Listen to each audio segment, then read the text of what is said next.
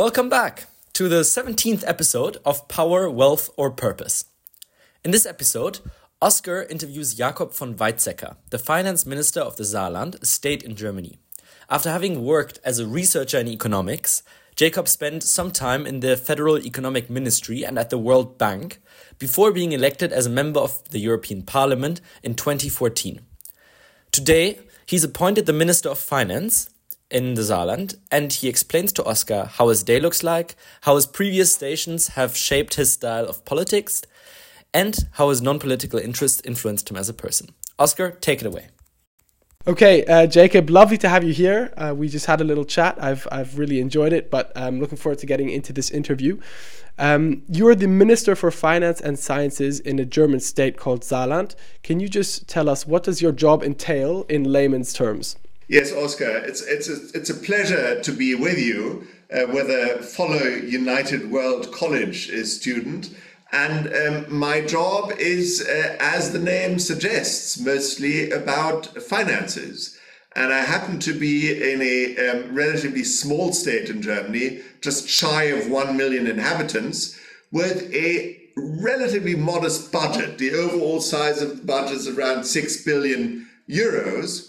And the main task of me as a finance minister is to help prioritize those revenues to make certain that we fund the kind of expenditures and the mix of expenditures that our region requires.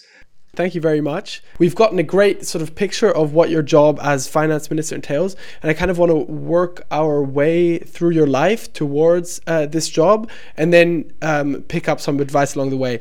You take us through, you had several university experiences. Where were they, and what were they like? So I started off, after Atlantic College, I started off at Bonn University studying mathematics, computer science and physics, which I greatly enjoyed. I had a wonderful time doing that.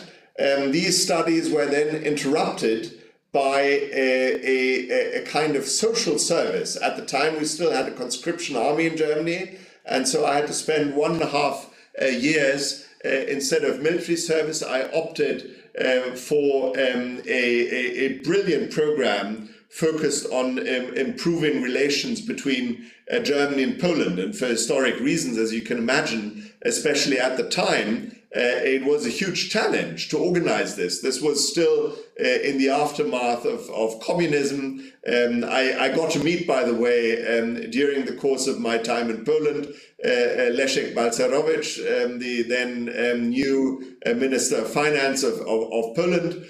But my main task there was to organize youth exchange schemes. And while I was there, I saw an interesting newspaper article about an elite French university which had just opened its doors to a European intake.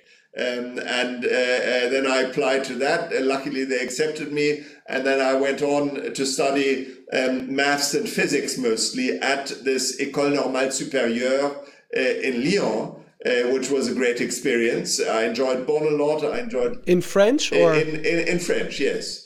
And so that was a very good experience. And then later on for my PhD studies, I moved to Munich University for a PhD program, which I didn't complete because there were very exciting professional things to be done, and they got in the way of completing my PhD. But as you can see, it wasn't a grand plan that I set out to do anything particular.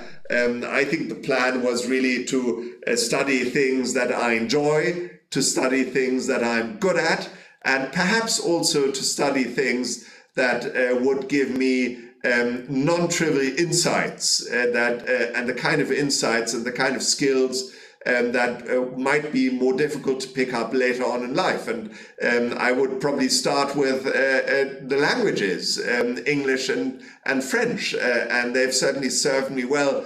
And maybe I should add a third language, which most people don't consider to be a language, but I think picking up mathematics as a language, that was also quite useful for many things I did later in life, even though in my current position, addition, subtraction, multiplication, and division is probably just as much maths as I require. I think before we get to the job opportunities that you just mentioned, that you had during your time in Munich, I want to ask about what you think is important to do while at uni. So you mentioned three things. First of all, you did things that you enjoyed. Second of all, you did things that you were good at. And third of all, you did things that give you important insights into the way that the world works.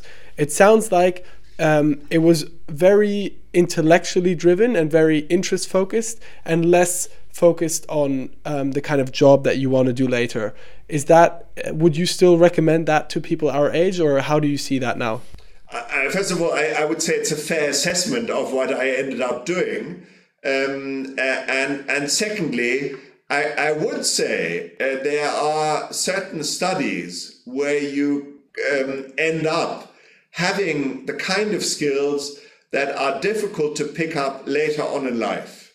It's difficult to learn a language at the age of 40. Right. It's difficult to, become an excellent lawyer just by reading a couple of books in your spare time. It's difficult to become a medical doctor reading a couple of books in your spare time. I think it's difficult, even though some people manage to become a decent mathematician just reading a couple of books. Or physicist. I think there are certain other domains where, for example, I have a keen interest in history. And sometimes I wish perhaps I had studied history, but at least some of the professional literature that historians are interested in is more accessible for somebody who hasn't studied history. That's not to say you shouldn't study history. That's only to say, in my experience, it was useful to spend at least some of my time at university studying things that were specific skills that would make it, that are difficult to pick up later in life, and also skills that give you non-trivial insights, give you insights that go far beyond what a casual newspaper reader of a serious newspaper could come up with. And so I think looking for non-trivial insights, it happened to be the kind of things that I was interested in, but more broadly, I would advise in favor of at least taking a couple of courses that promise non-trivial insights to the casual student. That's great advice. I think that is, it's really important to stay conscious about achieving those things at university, because it's easy to slide through there and do your assignments and then have a bachelor's degree and go work. But making sure that you stay conscious about achieving that is important. So I think that's great advice. Now, on to the opportunities that you had in Munich. So in Munich, I had a great opportunity to work with one of the leading economists in Germany, Hans-Werner Sinn, who's a brilliant academic economist, but also branched out with a seminal book on the economics of German unification, Kaltstart, for any of the listeners able to read in German. I think it was even translated into English, and now it's mostly of historic interest. But in the mid-90s, when I joined him, it was very much on people's mind. Unification was very much an ongoing process. Many good things were achieved, many mistakes, frankly, were made. And looking at it through the eyes of an economist and reading his book, I found absolutely fascinating, and one of the reasons why I asked to join him, and then he kindly accepted me as his PhD student. Okay, and why do you think that you got picked? What was your, how did you stick out from other applicants for working with him academically? I don't know. You should probably ask him. He's still around. Yeah. But the advice I would have to offer there is try and work with interesting people. The chances that you gain interesting insights and perhaps become more interesting yourself are much better if you start off working with interesting, inspiring people. And I can certainly say that he was interesting and he was inspiring, and he's become a friend. Excellent. And then after that, that's sort of when your entrance into politics started. Is that correct? Not entirely. At the time, it was the time of a kind of early internet bubble. I got lured into the venture capital business by some friends of mine. Goodness. And then spent 1.5 years trying to invest in young startup companies, and very exciting. But frankly, in the end, this early internet bubble burst. So it was also a sobering experience in business and economics, I should say. And I was lucky because at the time, when it was still going relatively well, I was contacted by a junior minister in the German economics ministry to see whether I might like actually to join him with my brief but a very exciting professional experience and work with him, and not least on creating more dynamic German economy. And I then decided to join him at the ministry. This was Sigmar Mosdorf? That's right. So interesting. He reached out to you rather than you reaching out, or someone within his cabinet. Well, I think it was both ways. We bumped into one another, and then I knew my predecessor as private secretary, and so I don't even remember how exactly it worked, but in the end we got together. Right, and if when someone applies for a personal consultant role at your like in your office, what do you look out for? What stands out to you? Well, I mean, I think there are two things I would mostly look for. The first thing is a lot of potential, because these kind of positions, they're positions where if things go well, you end up on a fast track in the civil service, but there's no point going for that fast track if you don't have the skills, if you don't have the potential to go with that. And the other aspect is you need to be a really, really fast learner in those kind of positions, because you'll be working long hours on very complex problems, and so you want somebody who's really, really good.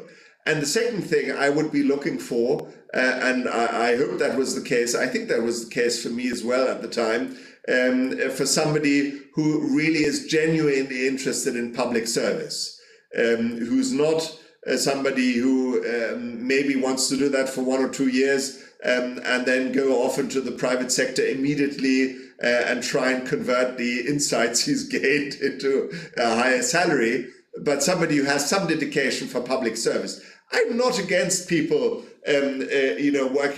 working for a decade in public service and then working in the private sector. I don't have a problem with that at all. But it's the kind of position that really only makes sense if you can see yourself pursuing a career in the public sector. And so that's this dedication to public service. That's also something I'd be looking for. And frankly, in order to do the job well, you have to have a passion for the public service. Of course. I think, you definitely do, given the number of different political positions that you've had. One of which was the European Parliament in 2014. Or your election to the European Parliament in 2014. What made you want to do that? After the last job we talked about, I moved to the World Bank in Washington DC, and had a splendid time there. Then I got recruited by a up and coming European think tank in Brussels.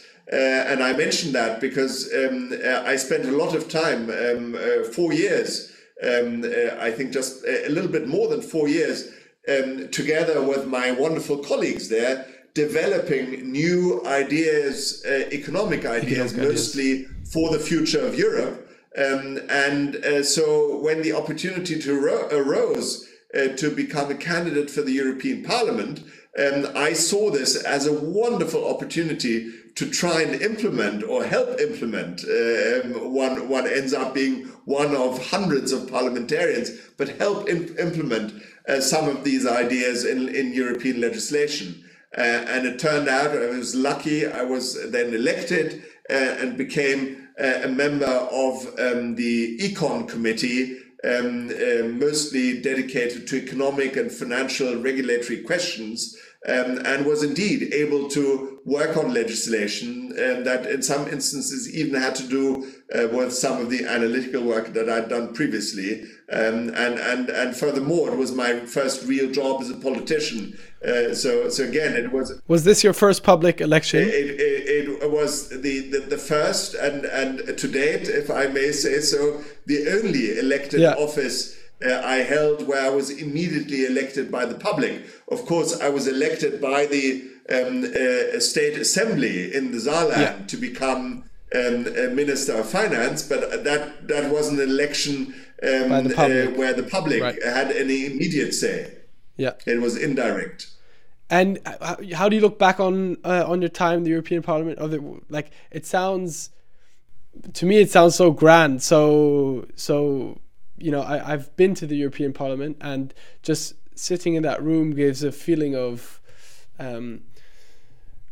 immense responsibility with all of these countries coming together and hopefully creating legislation. What was any cool anecdotes of being in the European Parliament?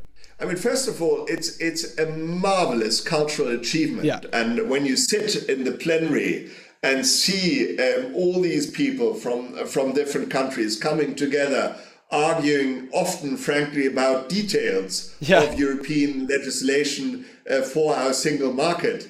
And to think back what in earlier centuries Europeans were engaged in war and all kinds of horrible conflicts, it's a great cultural achievement. Sometimes, of course, it's challenging because of the language barrier. There are more than 20 languages where there's simultaneous translation in the plenary. Sometimes you also are confronted with history. I remember an instance where I got back from a skiing holiday, sat next to a Hungarian friend of mine, and asked him casually, well, what's the highest mountain in Hungary? And then he immediately said, and I didn't expect that, well, are you talking about before the Treaty of Trianon or afterwards?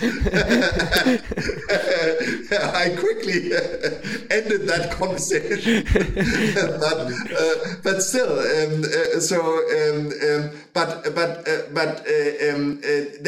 professionally, it's extremely rewarding because it is possible for legislation that you work on to find its own majority in Parliament. Mm-hmm. It's not as if, for example, in classic national Parliament, you have a government majority and you have a chief whip, and they basically enforce discipline. And if the government wants to pass a law, typically there's a majority for it. Yeah.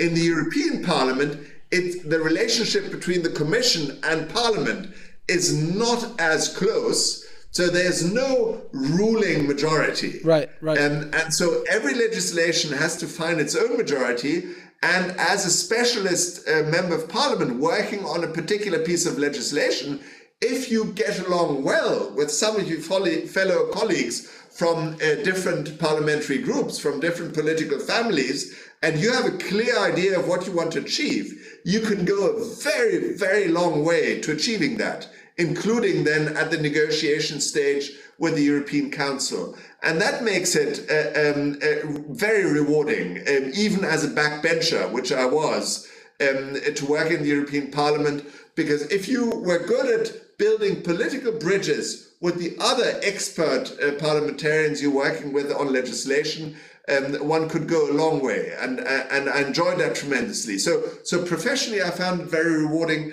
But also socially, I found it very rewarding. You get all these wonderful people from different walks of life, from different countries. And I don't know, in the evening, sometimes during a long session, you take a break, you hang out at Parliament's bar, and you get to meet somebody new you've never met before, but with this incredible story to tell. For example, I remember a wonderful conversation with a former Prime Minister from Slovenia, Right. and the wealth of experience that this person brought, and talking to him, me as a German member of parliament with a different experience, it was amazing. And so across party lines, it really was very, very impressive to see what kind of experiences this European Parliament brings together. So as you can probably tell, I'm still quite enthusiastic about the privilege I had of serving in the European Parliament for 4.5 years. Yeah, it sounds fantastic. I'm going to Google when the next election is so I can put myself up and have the same experience. What happened after that professionally? So after that, I was recruited as chief economist for the then Minister of Finance, Olaf Scholz. He's now our federal chancellor, to the German Ministry of Finance in Berlin. Okay, And that was a short appointment, or were you there for several years? How long? I was there for several years. I was there for basically 3 years. And that was a very good experience as well. Really at the intersection, I would say, between politics, between administration and the way that government implements political decisions, and also economics as a research discipline. My job there was really at the interface between all these three. And for example, during the COVID crisis, which fell into the time I was working there, I was able to create a group of leading German economists to advise the government in real time. Because normally economic advice, you publish lengthy studies, it takes half a year, and then perhaps you get a result, and then the government tries to think what to do with it.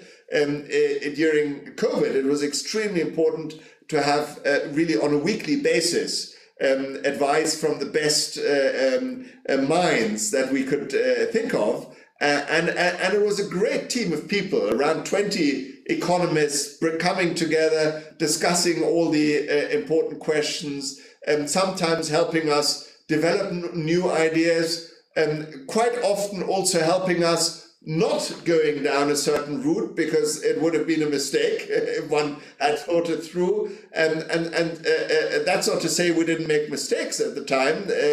Looking back, you can always find mistakes.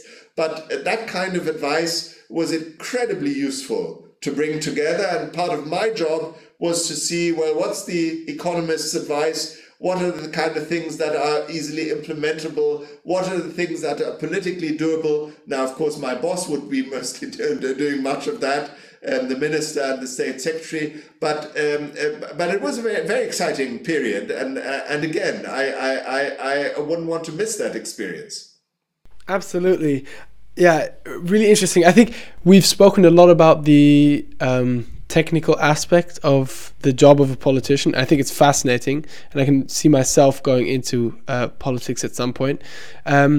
Another very important aspect or job of a politician is also the relationship with the public. I think, as we've seen in the extreme example of the US, for example, when politicians or the government even loses the faith of the public, that leads to strong issues within society. And politicians are often seen as people who are doing things for expediency, because that's what is currently popular, but maybe not best for the country. How do you sort of see the balance that a politician has to be in with the technical aspect of the job, listening to experts, as we were just speaking about, and then also the relationship with the public? What's your view on that? Well, I think it's fair to say that currently we are, in many countries, in a difficult situation where the complexity of some of the issues we're dealing with, whether it's decarbonization, digitalization, but also some of the demographic challenges, including aging and integration of migrants. These are hugely challenging and complex problems. And it is non-trivial to take sensible decisions that really tackle the problem, and then to explain these hopefully sensible solutions in a way that a broad-based majority in the country feels they're being heard, they're being understood, and that issues at hand are being addressed. And that's a huge challenge, and it's gotten harder. But I think that the main challenge is complexity. And what is really hard, and I wouldn't say I'm equally good at all these disciplines.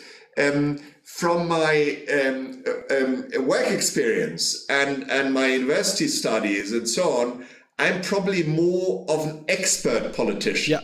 So I would say I'm probably quite good at understanding the complexity of the challenges at hand, and have a fairly good idea of what might be a real solution, what might just be a gadget that doesn't work. And that's, of course, part of my job as a Minister of Finance. You don't want to spend too much money on things that in the end don't work. But there are other people, and there are other people around the cabinet table, and I'm absolutely delighted that that's the case, who are much, much closer to what is going on in the cities, in the villages. It's sometimes parts of the Saarland are quite rural, even though it's a small country. What is the sentiment? What is really getting people worked up? And how do you explain? And yes, to some extent, tailor policies to what their needs are, but also what their worldview is. Yeah. And so even when you talk about top-level state politics, it's a team sport. If you don't bring, of course, if you're sort of a super politician, you might bring all these skills together, but that's very rare. It's more typical that you need to have a team where the different qualities that you require in order to pursue sound policies, but also communicate them well, and also adjust to, after all, for good reason, we live in a democracy. It's not the politicians ultimately deciding, but it's voters via their elected representatives in parliament. So to really be in tune with what people want, with what they need, bringing all that together it requires a team effort. And I have the great privilege to be working with a regional prime minister, a state prime minister, who has an acute sense of the kind of skill set that is required around the cabinet table. Yeah, absolutely. Okay, that's fascinating. Because you've just preempted my next question, which was going to be what specific characteristics are important to be successful in politics. But you make it sound like, and I think that actually makes perfect sense, you need a mixture of different personalities coming together. If someone were to be interested in politics, it's not that they need to have a specific personality type or specific skills. They can have different sets of skills that are all important to make politics work. Is that right? Yes, but of course there's certain qualities that I think are required as a minimum, and I think one quality that is required as a minimum is you need to be really motivated to try and do something for the public good. If you don't have that, don't become a politician. Do something else. You can do great things, but don't become a politician. Secondly, I think you need to enjoy interacting with the public. And that means both smaller groups of people, but also larger groups of people. If you don't enjoy that, if you abhor the idea of confronting smaller or larger group of people, stay out of politics. It doesn't make any sense. So I think that's important. Thirdly, I think it's important you have to enjoy a good argument, because it's normal that there are conflicts. It's normal that there are differences in opinion, and it's normal to have spirited debates. If you don't like that, stay away from politics. But also, it's not enough to enjoy arguing. I think you also need to enjoy finding solutions, finding compromises, moving towards the other and trying to bridge the gaps So if you feel you only ever want to fight, you never want to compromise, you never want to build bridges, you never want to create a situation where hopefully in the end not only a majority of 50% plus one, but a large part of the population will see the benefit of what you've reached as a compromise, stay out of politics. So I think there's certain elements that are required in order to, at a minimum, in order to be successful in politics.